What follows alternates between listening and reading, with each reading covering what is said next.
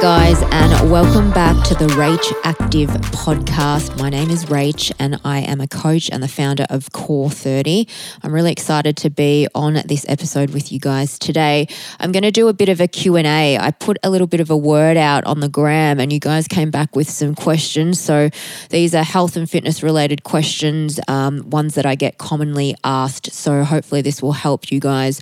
So question number one is, how do you get abs like yours? Now, I get asked this question a lot, so let me just firstly preface this by saying, number one, I'm really quite genetically blessed when it comes to that midsection, so I don't hold a lot of fat in my tummy.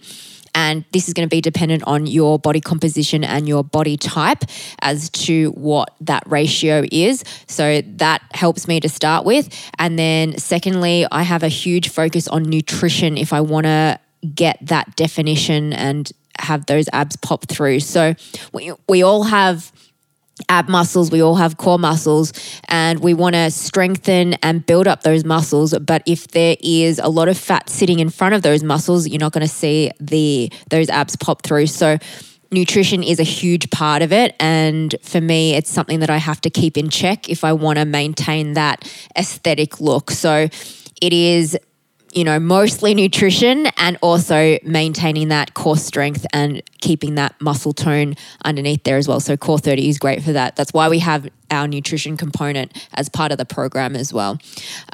Question number two is, how strict are you with your diet? So I'm a big believer in moderation. So I tend to go with the 80-20 rule, which means that I'm eating really healthy 80% of the time and I'm indulging the other 20% of the time. I like to eat junk food and snacks. Like, that's just something that I like. I do tend to most of the time opt for a healthier option if it comes to snacking, but I will snack most days, and for my main meals I am eating pretty healthy. So we're looking at high protein, high good fat content in a main meal with, I guess, lower processed foods, lower highly refined sugars and highly refined carbs, which is what I'll tend to stick to most of the time. So I'm not that strict. I believe in moderation. I feel like we've got to live our lives, guys. It's got to be, doable. So that's what I do. Question number three is, how often do you work out and what kind of workouts do you do? So I work out 7 days a week. I just feel like my body feels so much better, and mentally I feel so much better for moving. The types of training that I do are runs are a big part of my workout routine. Boxing is a huge part of my training as well. Core 30, obviously I'm doing that every day. And depending on what I'm feeling for or what my body feels for, I might throw in a few different things. So I might do like a weight session for my arms and back.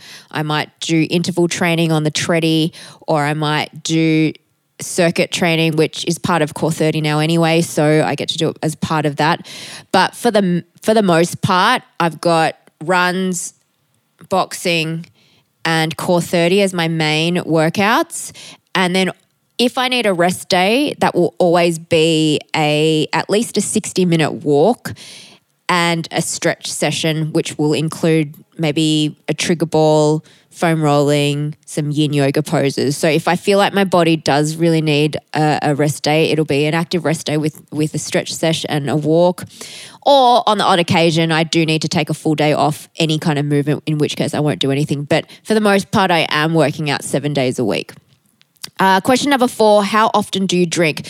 Okay, so drinking is not a huge part of my lifestyle, generally speaking. For the majority of the year, especially if I'm in a heavy work year, I'm not really drinking that much on a regular basis. If I do go out and drink, it's more going to be over the summer, socializing and things like that. But as a general rule, I couldn't even put it down to how many drinks I'd have on average a week, because it wouldn't even equate to one. So that's just me, because I'm not really a huge drinker anyway. But so not often at all. Question number 5 is, how do you find a good food balance? Staying focused, or does it come naturally over time? So having a good food balance is really dependent on your goals for starters, because everybody has a different nutrition goal, and that really depends on what you're doing it for. So if you want to lean down and shred down, or you want to build muscle, or you want to maintain, they're all going to be different in terms of what you're going to do. But if you're talking about in terms of just generally speaking, eating healthy, it's one of those things that you've got to be conscious of every day, because obviously we encounter food with every single meal that we have. So we've got to make that choice every time we put something in our mouth. And one of the reasons why I've set up Core 30 Nutrition in the way that I have is that we make small changes over a long period of time so that they do become just natural habits to you. So yes, I think if you can practice the same thing, consistency is key, that it becomes so ingrained that it becomes a natural thing for you to do. That's ideally what you want to do, because then it's not so much of an effort. For me, with my 80%, healthy eating, 20% indulgent eating, that's just natural for me now, because I just know what my goals are for my body and what I want to achieve, and I know what I need to do in terms of nutrition. So you've got to firstly choose your goal and then practice those action steps every day. It needs to be consistent. Question number 6 is, how do you balance between motivation to work out and muscle soreness? So I know that if you're training a lot, your muscles are going to get sore. So firstly, to incorporate a good stretch and release session into your weekly routine is key.